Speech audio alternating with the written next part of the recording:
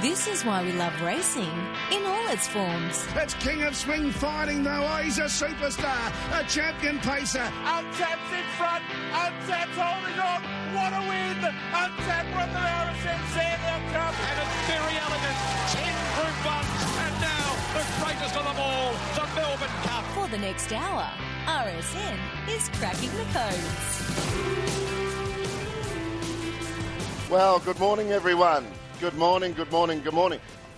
I feel like I've got a bit more bounce in my step today. The good horses are about, the good dogs are about. All three codes have got so much to offer at this time of the year. It's pretty exciting. Once you tick over into October, Matt, did you like that? Tick over into October. It's sort of a new ball game. You know where you're at. It's like coming around the home term. Melbourne Cup's about a month away. All the big races are on our doorstep, but in all three codes. It's a great time of the year. Well, we're not ticking over into October. We're ticking over into October this morning. And what am I talking about, Simone? Who are we going? Who's one of our guests? It's usually Dan that comes up with those little. Well, no, but except this was a good one. So it was. It was. I'll give you that. So we do have Has Tabor talking about their amazing horse, Captain Ravishing, and what he's been doing on the track recently. And we're also talking to Brendan Purcell, who took out the $1 million chase at Wentworth Park last Saturday night. So we have a $1 million guest joining us this morning. We do, and he once ran a car wash, and I'm obsessed by that part of it as well. So lots coming up this morning, Daniel. There is indeed, but there'll be two good chats. Brendan had a terrific history in harness racing before he shifted to the greyhounds, and Has Tabor's been involved in harness racing for a long time, and they made a conscious decision, the Tabor brothers with Ahmed and also Freddie and Has to send Captain Ravishing to Emma Stewart, where the horse had 2 starts for 2 wins, has turned into an absolute superstar, and maybe the best is yet to come. The Derby heats are on tonight. Smoking Up Sprint, and also the Oaks Heat. So it's a huge night tonight. But our first guest will be Brendan Purcell, whom we'll talk to shortly on the back of him winning the $1 million chase last Saturday night. Loving their racing, pacing and chasing. Matt Stewart, Dan Malicki and Simone Fisher. Cracking the codes. You know what I like about this show, Matt? Sometimes things come up that the company is number one, but sometimes things come up with guests that I was unaware of. And our guest is now $1 million man, but he was involved in harness racing as well. So I was I thought, gee, I should have already known that, but I didn't, but I do now. But our next guest on Cracking the Codes is Brendan Purcell. So he took out the $1 million chase last Saturday night. He used to be in harness racing at Wentworth Park. You're absolutely right. And you were the one that told me that, so thank you. But good morning, Brendan. Yeah, good morning. The bit that I'm most interested in is he used to run a car washing business as well. I've always wondered if there's a quid in that game, so we'll get to that eventually. Isn't there a song about car wash? Was that Christina Aguilera or someone? Was that her? There's an much older song, Car Wash, like it was 70s, I think. Well, we may as well start with it, Brendan, because that's what we've zeroed in on. Tell us, when did you run this car wash between the two codes you've been a participant in? Yeah, when I sort of wanted to get away from harness racing, one of my owners that I've had for years, he said, why don't we go into a business together? And so we ended up building a car wash, and I sort of run it, and then I sold it. We sold it, and then I moved back over here. So. Right, so I am genuinely intrigued because we all get our cars washed, and you know when you get the 5-star wash where you pay that little bit extra with the token and all the brushes hit. So where was the car wash and how sophisticated was it? Was it one of those ones where you could just go higher and higher and higher and get the ultimate car wash? Yeah, no, it was in a place called Bridgewater near Hobart. In Tassie, and it had a lot. We had a laundromat there, dog wash, automatic, and some bays and vacuums and a detailing business too. So it was all right. A dog wash. Schmicker. I noticed it wasn't a horse wash; it was a dog wash. Yeah, no, a dog wash. Yeah. How much for the gourmet? You know, when you go through and all the spray hits you and the foam and that. How much were you paying for the ultimate car wash there when you drove through? The ultimate one was $18. I think we started at about 14 and it went up to 18 after about 3 years. I can tell you by Bayside prices, that's competitive. But how long ago was the car wash? It was a number of years ago now, wasn't it, Brendan? So that might have been the top end of car wash prices? Yeah, no doubt. It was 8-9 years ago. Yeah, so you're paying a premium. It must have been a pretty good car wash. But let's talk about racing. I'm not quite ready to let go, but okay, all right. So harness racing, Brendan, I was very interested to find out that that's what you're a driver, trainer of harness racing in quite a big way, and then moved to greyhound. So can you take us back to your trotting days? When I was at school, my brother-in-law used to train a few harness horses in Tassie. I used to go and help him after school and on the weekends. And sort of when I left school, needed something to do, and then I knew someone over there that knew John McLean, trainer from over here, and he said I could probably get you a job there. So I come over and work for him and worked for Gavin Lang for a while, and then ventured out on my own and done a bit of like driving a lot when I was a junior.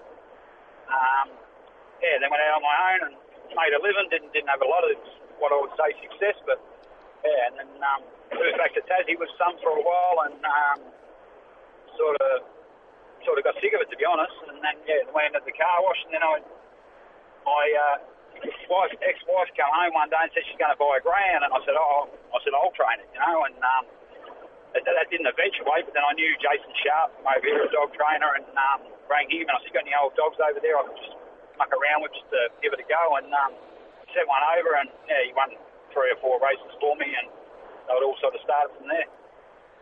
You mentioned work for John McLean.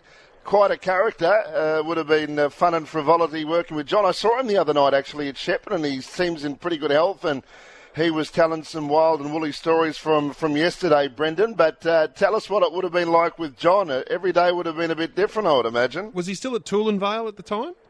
Yes, still there. Yeah, that's where we were. At Alan Hunter's place, that was. And, he actually rang me on the way home on Sunday from Sydney when I was driving home to congratulate me. But he was very good to work for. He really looked after his workers. And he's really good to me. I mean, he gave me a lot of drives and more or less sort of really helped me get going.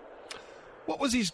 Forgive my ignorance, Dan. I get confused with quite famous Rivoli Jack. What was the great Rivoli Jack? Rivoli Jack. Rivoli Jack. Bronski beat. He had a whole lot of horses, didn't he, Brennan? You probably remember them better than most, but I think Rivoli Jack was his best, but he always had problems. Yeah, he was very a strange dog, but like a horse. But for sheer ability and speed, he was just sensational. But there was a lot of good horses there. When I was there, Voigt, he was another good one. He was country. Yeah, Voigt. Larry Lady, she won size stakes races. Rick Montmartre. We had about 40 horses there at one stage. I think he ran second or third on the Trainers' Premiership one year, and they were all airborne, and it was just a real good time. Rivoli Jack was not a super champion, but he was good enough to get people to the races. He was such an exciting horse. I remember Adam Hamilton and I were there, and Brian Markovic called this night, Dan. I think it was either the Christmas Cup or the Easter Cup. And I remember Rivoli Jack came from last and won. Brendan, do you have a recollection of that? And was that his normal race? Was he a flash home horse, Rivoli Jack? Yeah, he used to play up bad at the start. He used to gallop a lot. And Brian Gaff used to seem to be able to get him away the best and do it. So he used to drive him, and Gavin too, of course. But he just sheer speed. It was just crazy. I drove him a few times in track work. I drove him in a trial once, and it was just ridiculous. But he was a very scary horse to drive because he used to try. He'd be nearly going flat out, and he'd actually stick the boots in. He'd kick and all that sort of thing. And he was just strange. To shoe him, he was real hard to get shoes on him. They used to have to pull his leg through the other side and shoe him the opposite side of what they should be, and he'd lay down. And he was a funny horse. Sounded like the problem child. But Brendan, when you're talking about these people and these horses, obviously you're in successful stables and with successful people. Why was it that you just got sick of it? I just found I went back to Tassie and we went over there. We went pretty good at the start. We sort of set a bit of a team up to go home, and I was sort of going real well. And it just sort of got hard. You're always sort of struggling a little bit. And I've done it for 25, 30 years. I just said that's it. So sort of had enough. Walked away more or less. And with the greyhounds, that kept you in the racing game, but obviously just gave you that boost that you needed and an injection of adrenaline and excitement and all the rest of it. And I'm sure you would never have thought that once you got into greyhounds, or that greyhound pup that time, or the dog that Jason Sharp gave you, that you would be sitting here talking about the $1 Million Chase, the Sandown Cup that you won a couple of years ago. It probably was something that you would always have dreamt of. Everyone does as a greyhound trainer, but to think in a short 8 years that you've accomplished races like this, you must pinch yourself. Yeah, no, it's been good. I mean, I owe it all to Robbie Britton since I was over in Tassie. I met Robbie come over there for the Hobart 1000, and I never knew him. And I actually went out for lunch with him and Michael Stringer, and he said, "What are you doing with yourself?" And I said, "Oh, I'm not nothing really. I'm just here working a few dogs." And he goes, "You want to come over?" And so I come over, and luckily enough, I went up to. He's got another property behind his, and put me in there, and there for a while. We just done it all together, and then gradually I got my licence to race here, and we sort of got our own team. So he's helped me. Whenever he's full, he handballs me dogs. Like to this day, I still go out and help him in the mornings and all that sort of thing, and we're working together. So I really owe it all to him. Brendan, the amazing prize money in greyhound racing now. Yeah, I'm just trying to think of it as an enticing entry point for people. That in the old days it was like, we'd get by, we'll go 50-50 with the owner, and we might be able to, make it work. But these days it's like this giant dangling carrot with so many races now where it can be literally life-changing. I know it's very hard to achieve it, but it's there as an enticement, isn't it? How big a carrot are these massive prize money races for potential newcomers to the training caper in greyhound racing? Yeah, no doubt. I mean, the money is just huge, and it just seems to be getting more $1 million races every year. But yeah, it's an easy get into for the owners. Like once the dog leaves, is at a stage it goes to the trainer. Well, that's more or less it.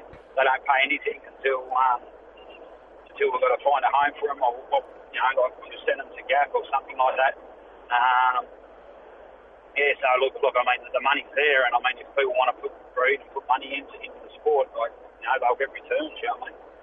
Yeah, it's not a big outlay for greyhounds, is it? And you would definitely know the comparison with horses, with just the shoeing and the wear and tear, and just the upkeep and the feed in particular, with having a racehorse as compared to a greyhound. What's the most expensive regular cost with a greyhound? Probably feed. Yeah. How much would you spend on feed a week? It depends how many dogs, but maybe a dog every day. Would it be maybe $3 to $4 a day, Brendan? Would that be rough? I'm just trying to think how much a kilo of kangaroos and maybe. Roughly. Well, I train 30 dogs, and I with wages and everything, my operation costs me about $2,800 a week. $2,800 a week. That's everything. You know what I mean? Like more or less.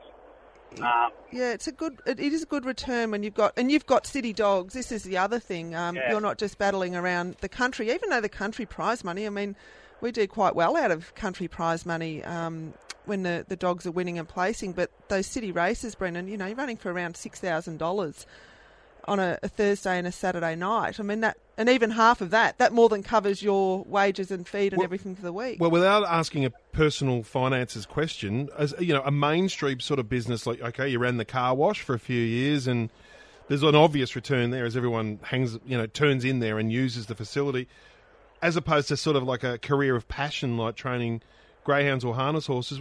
What's the more lucrative career option? What's been the most lucrative for you with the big prize money for the greyhounds, the regular income of the car wash, or the harness horses?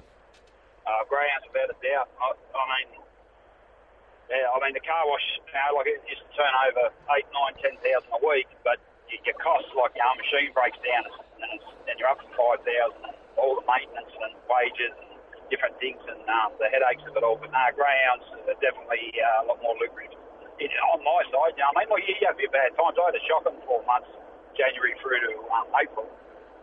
But you just got to put money aside and make sure you got it there, and it'll turn around. You keep doing the same thing, things will turn around and should come right again. Yeah, it does turn around. Sometimes when you're on the bottom of that wheel, though, it gets quite depressing. But let's talk about the $1 Million Chase on Saturday night, Brendan. Can you just explain to our listeners what it entailed, the lead-up races and travelling up to Wentworth Park and all of that, and then give us a real snapshot on the night of what the atmosphere was like. They turned over it was over $7.3 million in turnover on Saturday night at Wentworth Park, which is phenomenal. So people want these type of races. They're interested. It's engaging. But just from your perspective and as a trainer and having the dog and having to do the right thing by the dog, can you take us through that?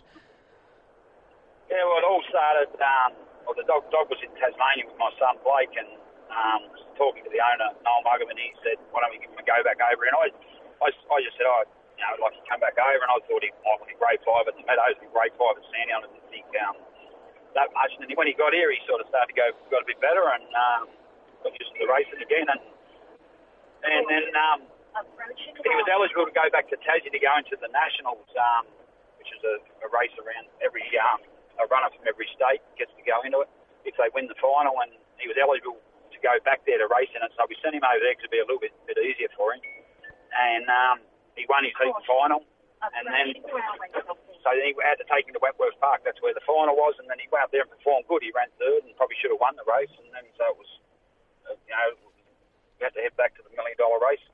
So we had to go qualify in the heats at Wentworth Park, then go into the semis. You had to win the semis. It was eight semis, and you had to win that to get in. And then, lucky for him, he won, and then he came up with box 1 in the final, and it was $1 million then. Let's take a listen to the race, Brendan. It was just so exciting hearing it, and I can't believe how cool, calm, and collected your son Blake stood behind the boxes. I don't know if it was just fear or shock or what it was, but he was very, very calm. But let's take a listen. Racing, he's on fire away brilliantly, spearing straight to the lead from French Martini and McInerney getting up on the rails. Zipping Kyrgios into 4th placing now. They're followed by Aglan Luai. Next came Gatlin. Well back is Hold Me Up, and last Zipping Alabama down the back straight, and it's He's on Fire who leads it by 2. McInerney. Zipping Kyrgios is running on.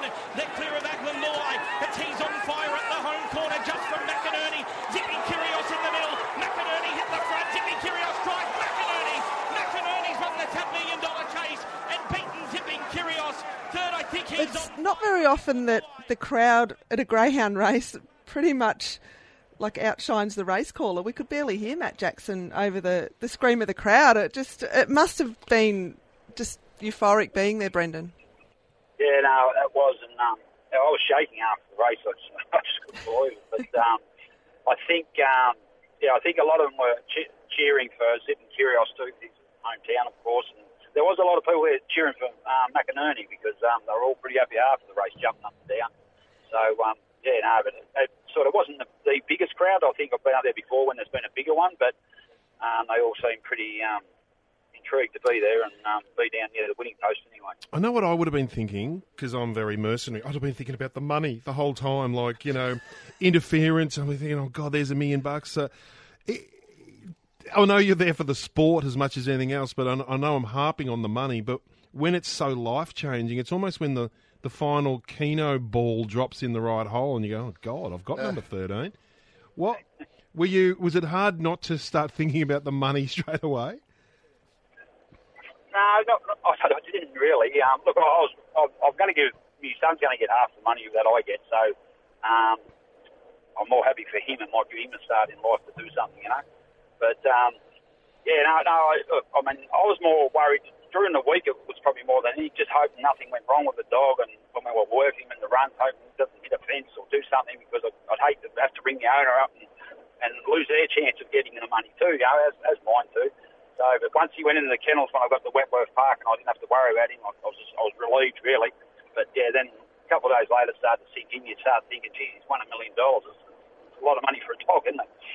Yeah, it certainly is. Dan, you and I watch the race though, because there wasn't a lot in it at the finish, Brendan, and depending on what angle you're on, when you're behind the boxes, I know after a lot of years you're very acute the way you're able to pick up in front of finishers, but because the last thing you'd want to do is go off a little bit too early with a bit of a photo finish. So where were you standing, and how long did it take before you knew you'd won?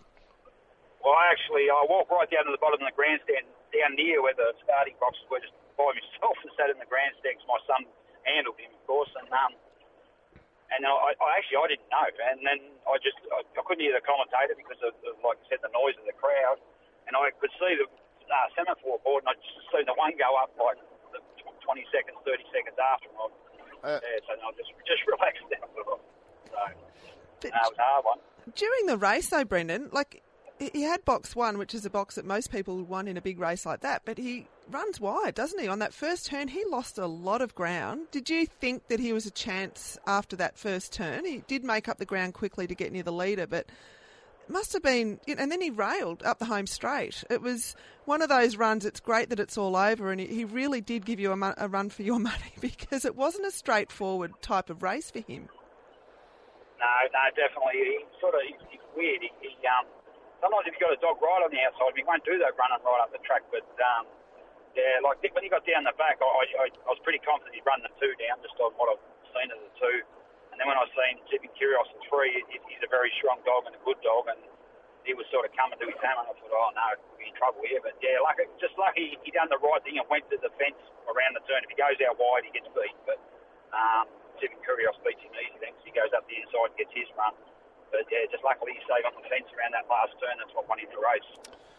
I'm still harping on it. Can't stop thinking about the $1 million. Sorry. Because, you get the car wash and you think, God, it's going to take 2 years to earn this. And then, Dan, you know what it's like when, you know, mortgages, loan sharks, gangsters, all these sort of things. You're sitting there going, oh, God, I can wipe this out. And you're looking at this animal with these floppy ears going, you can save the day here, my friend.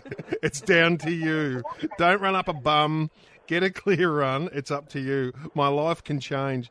Anyway, Brendan, I think that's it. I've overthought it. That's my last thing I'm going to say about it. Did you give him a nice pat when he got home? Oh, yeah, no. We come home and come home that night. I couldn't really do anything because I was there till 12:30. Was getting swabbed and all that sort of thing. Left Wentworth Park and they got him a few ice creams at McDonald's and cheeseburger. And then Did you let him sit in the front passenger seat on the way home? No, he was in the back. He was in the back with another dog. And, he was good. He was all good. The other part to this amazing story, Brendan, is the fact that Noel Muggovan is the owner and he bred the greyhound, and obviously he's tied up with Robert Britton, and that's how you've come to get the greyhound as well. But it was tinged with sadness because Mary Muggovan Brown, who is Noel's sister, passed away just a couple of weeks ago, and then Brian, her husband, had his birthday during the week too. So I just initially thought, the dog had wings that night. He had Mary guiding him around. It was just, how wonderful would it have been for her to experience it too, but she was just taken so suddenly. She's such a lovely, lovely person. Of course, Jonathan Brown's mother as well. So she's well known in the sporting circles and in the greyhound circles as well. I felt for Noel. I thought, how must he be feeling? And he didn't mention it on the night on any of the social media that went out, but I'm sure it would have been quite emotional for him. Yeah, no doubt. I mean, look, the whole family, they're a terrific family, and Noel's a great owner, and he's been a great support to my kennel. Like I always have 10 of Noel's dogs at all times sort of in my kennel, and he's very easy to train for, and look, he got a little bit emotional. He had a bit of a tear in his eye there a couple of times, so he was pretty stoked. He sort of takes everything in his stride too, Noel, but it's the first time I've sort of seen him a little bit like that, so it's very good. Yeah, and of course Kevin Muggovan as well, another brother, so he trained Golden Currency and been involved with greyhounds for a long, long time. Well, Brendan, it's been a great story, and I'm so glad that I found out that you were involved in harness racing because your son Blake used to do the pony trots like Darcy is now as well. So we're both cross-coders. We've both sort of, been around a bit. Been around a bit. So to speak, Brendan, so to speak. Only $1 million separates the two of you. That's right, yeah. Do you keep refreshing your bank account to wait for it to lob? How does it work out? You got 4 or 5 weeks to wait for it to come, so I can't spend it yet. Once the swab clears, and then I'll be in there, hopefully. Are you going to buy a boat or something, or? Nah, not at the moment. I already had a boat and sold that, so I won't be going that line again for a little while. They are a waste of time, I agree. All right, well, we're going to keep on to this. I'm curious to know how we're going to spend this.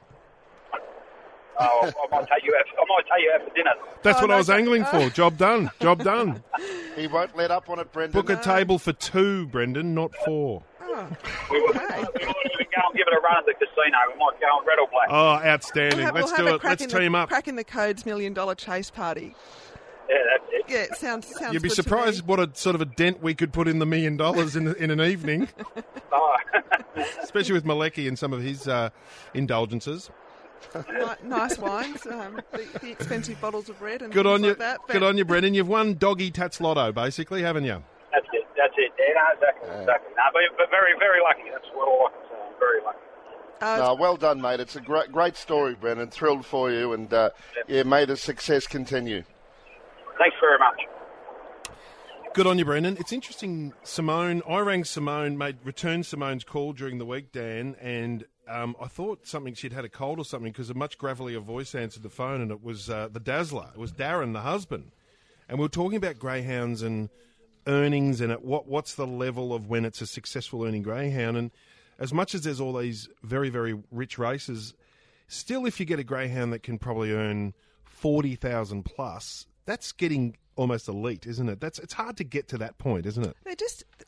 They're probably what you call your bread and butter dogs. They're the ones just ticking over nicely. They may not be winning a lot of races, but they might be running quite a few placings, and you've got... And they cover their exes, basically? Yeah, absolutely. And that's what our kennel consists of predominantly, just good bread and butter dogs that keep ticking along. And without them, we can't all have city dogs. We all try to get them. And, some of us are fortunate enough that because you need a stronger dog. But, look, we just do the best that we can with the dogs we've got. And we do have some racing in the city. But now they're paying to fourth place as well. You might be able to get a new frock one day with a successful greyhound. Maybe. And then we can wear it to a party if we have a night out. The $1 million party. Yeah. You talked about bread and butter dogs. What about we were talking about the greyhounds? Those quality animals that come through, but. The theme through the greyhounds when they're successful or even when they're not, going past McDonald's and picking up food from McDonald's, I wonder if McDonald's was aware of this to do an ad for greyhounds, because it seems like there's as many customers that are four-legged as there are two-legged. Well, I think they're entitled to get a gig on the passenger seat, aren't they, if they win $1 million race? I told you the story about, speaking of Gavin Lang... I told you the story about when I used to work in the stock feed store in Bacchus Marsh, didn't I? And there was about 3 or 4 locals. And don't judge me if they're still around, because this is what you did at the time, who would have their Alsatian, when they reverse into the stock feed store, the girlfriend would be in the back seat and the Alsatian would be in the passenger seat. I always thought it was an awkward relationship dynamic when I looked at it and thought, okay, well, I guess... Well, maybe the dog was there first and the dog got in the passenger seat first. Right. But I'm saying over a period of time, and it's got lots of dog hair on the passenger seat, and the girlfriend has come along and said, I'm not sitting on that seat unless you vacuum it. And the guy's gone and said, well... As if he's going to vacuum it. Yeah, as if I'm going to vacuum. You can sit in the back. Or the girl wanted the more spacious back seat area. So... Perhaps. Or the dog went grrr when the girlfriend come along, and without words being spoken, they both worked out where they were going to sit. Or there might have been sort of little pockets of 1980s misogyny in the town at the time. Who knows? 1980. I wasn't very old in 1980. So I said 80s. Hey, speaking of very old, happy birthday for last week too, Simone. Oh, thanks, Dan. The big 4-9. Yes. You're just hanging in there. I know. Yeah. Grand final day. So you didn't let not, us know about that. I did, but you just don't remember these things. But, Are you on Facebook? Because Facebook is when I know when my kids have a birthday, because Facebook tells you. Yeah, but remember, your face came up on Facebook one time, and I don't have my Fisher surname on Facebook, and I text you and I said to add or not to add, and I don't know whether I added you or not. So I don't know if you're actually on my Facebook. But I'm on it, but I've never contributed to it. I'm just a voyeur. You're just on one Facebook. of these people that scrolls through and sees what everyone scroller. else is doing. Yeah, so I have not seen 1 second of the grand final. Not 1 second on a news break or anything. Isn't that terrible? A lot of people didn't see the second half, so don't worry about that.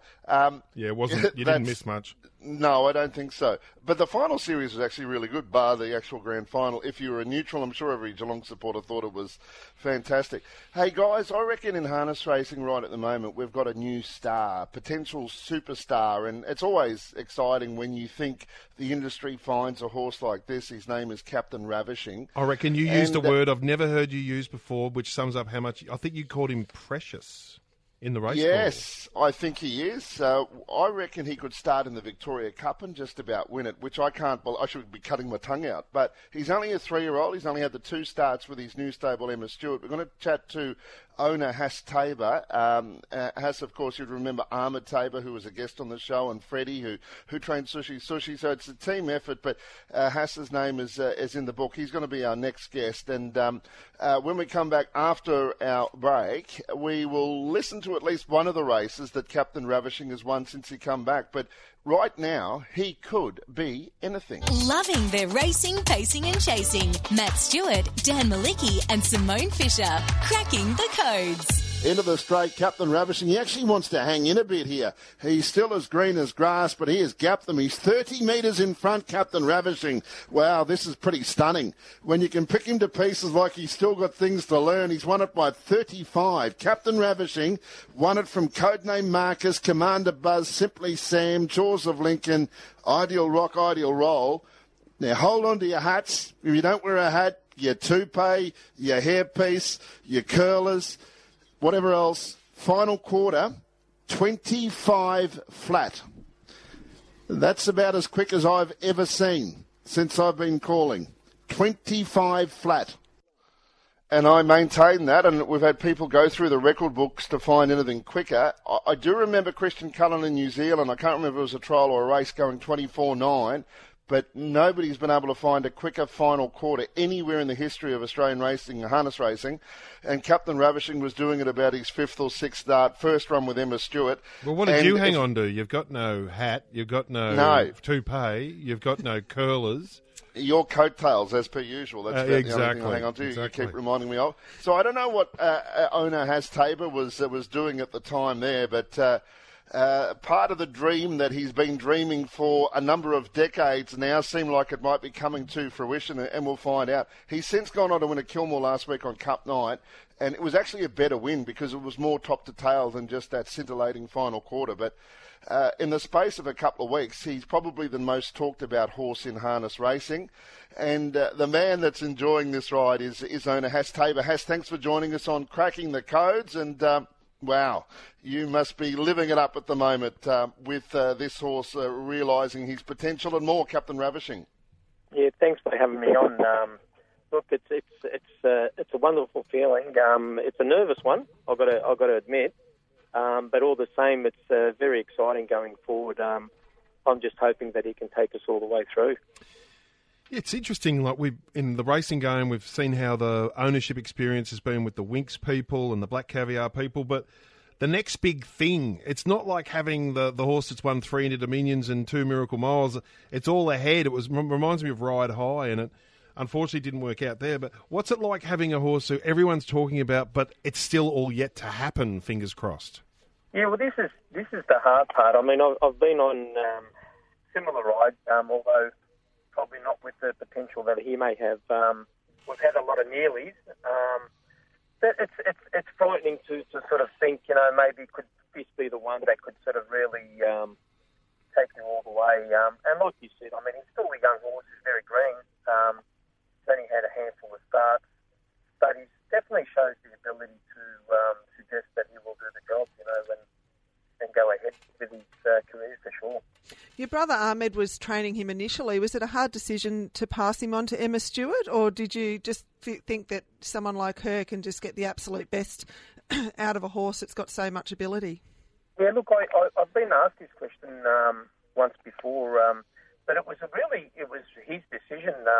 We sat down around the table. We've got another horse that's called Private Eye, which we've got a big opinion of, and before he went sore, it was his teammate, and when he went down, really we had no other horses that, that could work with him, and so we had a meeting between myself and my 2 brothers, and decided, we thought, well, okay, we need to make the right decision for this horse to go further forward, is to team him up with some horses that really can test him, and bring him on to be a real nice horse. And I think when you look at, even the AFL, when players get, go into sort of that environment, they become better players. And I think that's the sort of model we decided to take. And it was his decision to send to Clayton. I think you've nearly answered the question. I was going to say, in the world of harness racing, like everywhere else, greyhounds, gallops, there are some trainers who can advance horses beyond the pack. Like we're seeing it with Mar Eustace, and I'm not sure what the greyhound standout state, maybe Jason Thompson, those sort of people. But Emma Stewart's a bit irresistible, isn't she? And Clayton Tonkin, because they seem to be able to take horses to another level. And I think you've answered the question by saying it's the competition of having horses of a similar level training against each other that raises the bar across the board. Is that what you've experienced there? Well, mate, we've had the experience. I mean, we've had some really nice horses in the past, and we found, like, we've been in the game for over 30 years now, or 30-odd years, and we found in the past when we've had the better ones, we've made lesser horses become a bit better by just working with those better ones. And to be quite fair to the horse, I mean, if he's working with slower horses, then he really doesn't get the best out of him. And I thought, why not send him to a stable where they've got a team of stars, really? And you can't sort of really argue about their ability to get horses to Group 1 racing. And we thought, they're only doing justice to get into that level. And really, I think the decision was the right one to make in the end. And I think we're going to see some sort of rewards, hopefully, down the track. Yeah, I'll be more surprised than not if you don't. The Derby assignment is next tonight with the heats, and hopefully progresses through to the final two heats, and they're very strong. We heard his first up win at Ballarat, and it was all about that very fast last half and last quarter.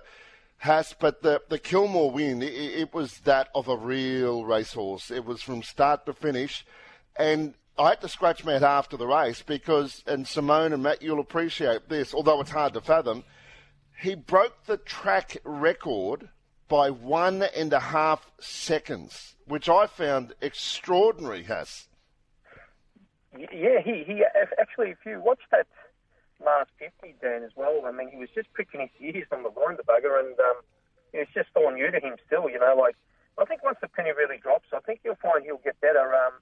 And he's a good, genuine racehorse. Like, I mean, he doesn't fool, he doesn't over-race, he doesn't, do anything silly like that. Although he's still green, I think with time to come and a bit more experience, you'll find he'll become a little bit better, I think, as well. So there's, speaking to the stable up there, they're thinking there's a lot of improvement in him yet, for sure. Is he bred to be a champion? Is he well bred?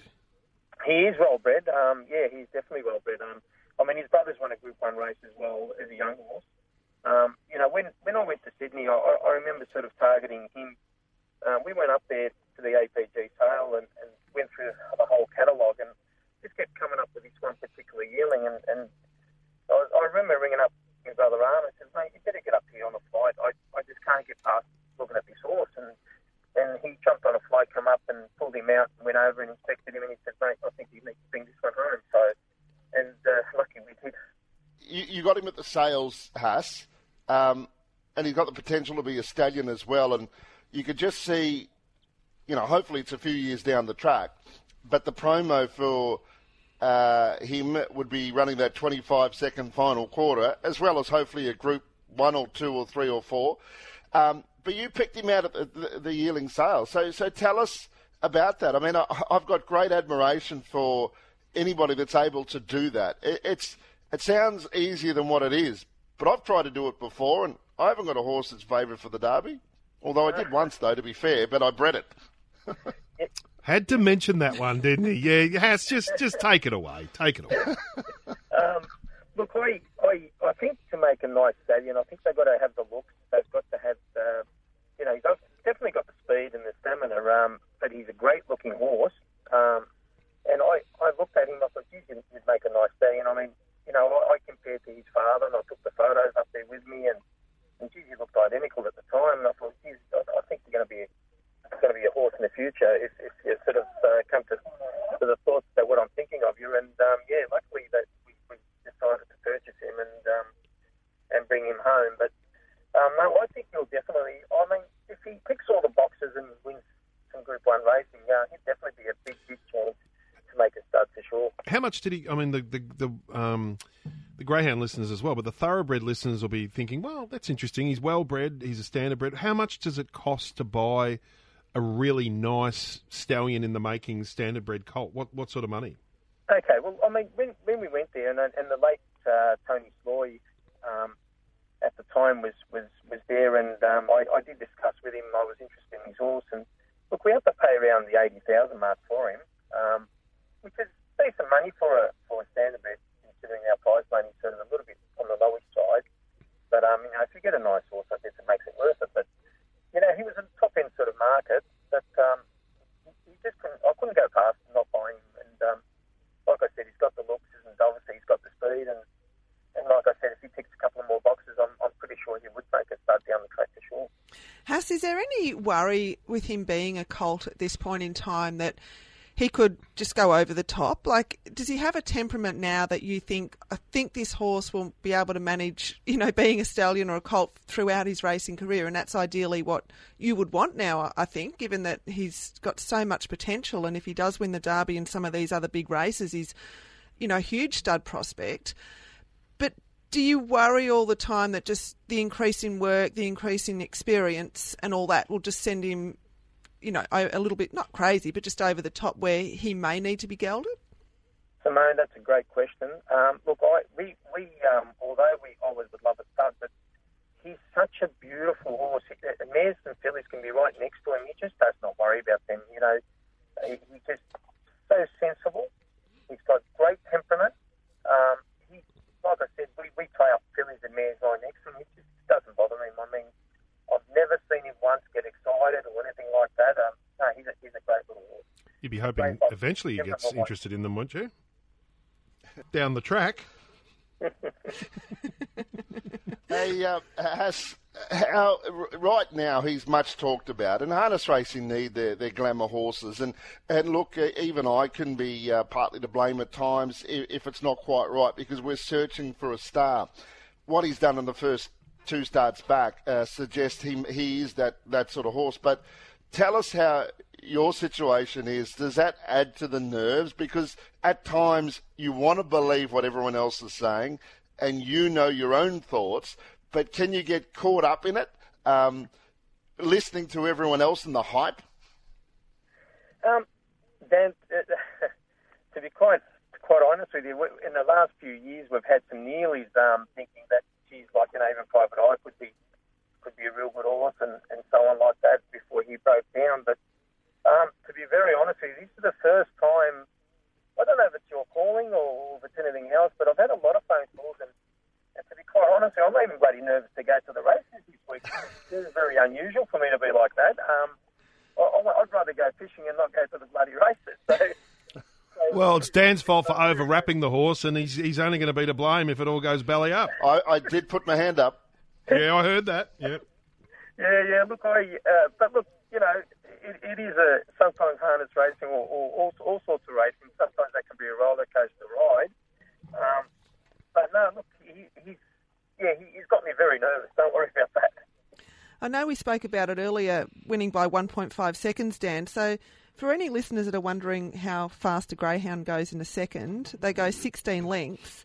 So 1.5 seconds is 24 lengths for a greyhound. So that's phenomenal. You don't see greyhounds winning and breaking track records by 1.5 seconds. So had the Kilmore track record been standing for a long time, or is it something that it had been? Yeah, they raced there often enough. I was surprised at first that it wasn't a little bit quicker, Haas, but that was Kilmore Cup night. There's been plenty of good races with older. It wasn't a class record. This was an open age record. So that's where the head scratcher came in. And as has said, the horse was throttled down the last 50 metres. He just did it of his own accord. But he worked early. He was wide, went to the front, and then he kept running along. And to be truthful, if the mile rate came up 157.2, I wouldn't have been shocked, Haas. But he just seems to cover the ground, as all top-line horses do, so easily. Yeah, and also going into his second lifetime start at Melton, he broke the track record. He broke the 3-mile record there as well, going 152 in his second lifetime start when we had him at home. He's definitely got the motor. The only thing I would say, though, experience as the other ones. I mean, definitely his time suggests that he'll run real well. And speaking to the Clayton team up there, he said he wouldn't swap him with anything else in the series. So, and he's very, very happy and very bullish about his chances, to be quite honest. Hey, Haas, we had Kieran Maher's new business manager in during the week, and he was talking about how sophisticated their training is and how they can know as much as we've ever known before about what's under the bonnet with a horse, about lactate. One's different than the other. Lactic acid and lung capacity, endurance, all that. With, say, a horse like this who's super duper, how much do you know, or can you know, or have Emma and Clayton tried to discover about what makes him tick? Yeah, well, speaking to them, I mean, his guide for me he's been working with all these good horses at home, and he just tells me that he toys with them and runs through the line really well. So, I mean, I think heart rate's a great indicator. I think if they got good heart rates, and I think that's generally the thing they've got to take something out of. And I think good horses always got good heart rates, to be honest with you, Matt. Well, speaking of heart rates, I think Captain Ravishing's is going to be fine. It's your heart rate's going to need to be checked, Haas, because they say the horse may have to give you CPR, Haas. Yeah. Well, I'll be honest with you, Matt. You're talking about the toupees. I've got no more hair left. Dan understands exactly where you're coming from. True. To the max, don't worry about that. What a ride. We're all envious, Haas, and, there's a part, I think, of everyone in harness racing that are really searching for that.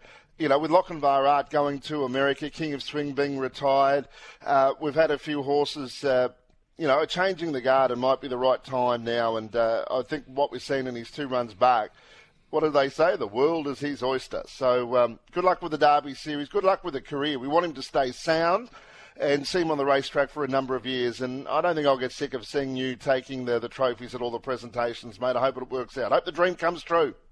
No, thanks very much, Dan. I've been trying for 30 years, so, I'll be hoping that comes off as well. Haas Tabor, the owner of Captain Ravishing at the moment. I think it's fair to say harness racing's new next best thing. Well, and you've been calling him really early crowishly positive too, Dan, so hopefully he lives up to the reps. That's not something that's premeditated either. It happens and unfolds. I've had enough experience to identify something that was just freakish, and that is what he's shown. Speaking of freakish, a horse that was able to do it longevity-wise, of course tonight the Smokin' Up Sprint is the feature event, and the Great Smokin' Up is going to parade at Melton tonight, which is really heartwarming. I love seeing these retired champions come back, and to a track that he pretty much made his own. He was the first horse ever in Australia to break 150, and this is when he did it at Menangle. Lance hits the go button now, and he goes for home on Smokin' Up at the 400, and he races 3 clear. Third quarter, 27.6. Is it history in the making at Tabcorp Park, Menangle? Smokin' Up gets 4 in front now of Mr. Feelgood. Holy Camp Boys down the outside. Washaki battles on with Rowan Home. They've got 200 left to go in the Len Smith Mile. It's Smokin' Up the leader. Rowan Home is eating up the ground on the outside, but he's nicely clear. Smokin' Up. Rowan Home runs into a clear second. Great charge for third. Captain Joy's getting home with Mr. Feelgood, but it's Smokin' Up. Eyes on the clock. He's done it. 148 and change. Has beaten in second spot Rowan Home. Third's a photo between. It's not a bad little connection to Captain Ravishing because of times and how fast a horse can be. And I remember Adam Hamilton used to use the catchy line whenever he wrote a story about Smokin' Up, saying Australia's fastest horse. So the times that Captain Ravishing is running or ran at Kilmore, how does it compare to the best of Smokin' Up? Oh, look, no doubt. His last half, at least, it was on par, marginally quicker than what Rock and Roll Do ran in the Kilmore Cup. Admittedly, that Kilmore Cup was over a half a lap longer, but they're older horses as well, so it more than measures up. I made a comment, maybe I put a bit of mayo on it, but I suggested that what I saw with Captain Ravishing the other night, he'd win the Victoria Cup. Cut my tongue out. But, there's a part of me that really believes that. So he is absolutely in rarefied air at the moment, but Smoking Up did it year in, year out for a number of years. That's the second cut the tongue out reference he's made this morning. Like, you realise right? that if you do that, then this would be a panel of two, because you wouldn't be much use to us. You just sit there and grunt. You can sit there and grunt. Well, but he gets lots of replays up for us. Yeah, so, that's true. You can still be our archive man, even if you removed your tongue. But hey, assistant producer, exactly, assistant to the assistant, maybe. Hey, what's going to happen when Lochinvar hits California or whichever part of the US he's going to end up in? He'll end up on the eastern side, and we'll end up with Peter Tritton as well. So, with Shane Tritton and Lauren, of course, who we've talked to on the show before. I don't know. We'll have to watch this space, see how he goes. He's a stallion, so any win over there will enhance his value as a stallion, perhaps in two hemispheres. But, can he get back there, though? I mean, it's been a bit of a flopperoo. I know he had an issue the other night, but is it conceivable the Americans might see the best of Lochinvar, or is that not really going to happen? Yeah, I don't know. I can't answer that. Look, I'll be interested to see how he goes at his first run. They might be able to place him in the right race. His first up run will give you the best indication. If he's competitive, he'll be right there. I'm sure he'll measure up with his best, but if he's not, it'll be similar to what we've seen in these last couple of starts. But he'll be able to race on, the different medications and the allowances, as you well know, Matt, are a little bit different in North America to Australia, and that's the idea, to help him through some of his problems that he's had at his last couple of starts. Simone, Dan and I are going to continue this little dance at Flemington for the Turnbull Stakes. Where are you dancing off to? I'm actually heading to Melton tonight. Yes, because we've got pony trots. How's the Darsometer going with? She's becoming a champion. She's going really well, but the handicapping has her right at the back, so she's having a little bit of trouble making up the ground from being on one of the back markers, even though she's got a little pony that's got a big trot. But it's all, they're just trying to get the times and the handicapping settled down a little bit. Is she taking Kim Freding's advice about how to creep up from a back mark? Still needs to get down on the pegs a little bit more, as I tell her. But what would I know? Not much. Oh, you think she's driving badly? I just think she's letting horses get under her and go around her. So I'm saying, get down on the pegs a bit more. And if I was Darcy, what I'd be saying? How many winners did you drive, Mum? Yeah, that's right. But she's going really well. Like I say, every week we are having so much fun with it. The kids are great. Great experience. The ponies really settled down, so it is really enjoyable. So we've got Melton tonight and the Vic Cup next week. So it's good. And we had Kilmore last week. Stage. Are you calling the pony trots again tonight, Dan? Like I think you were going to call. So if Darcy doesn't get down to the rail quick enough, are you going to highlight it in the race call? I'll highlight what Mum said. I'll use and make sure that your name is attached to that. Some of the ponies, they're tiny. They're knee-high to a grasshopper, those ones off the front mark. Now, I could imagine a normal horse float, right? A little pony like that, you wouldn't even see it. I mean, they'd be able to fit comfortably in the back seat. My Rottie here, my Rottweiler, would be bigger than some of those ponies. Well, the blokes in Bacchus Marsh back in the stock feeds days could have put the pony on the passenger seat. They could have too. For sure. We've got to go. All right, we'll see you next week, Simone. Yeah, we will. Dan, I'll see you in an hour or two. Look forward to it. White and one.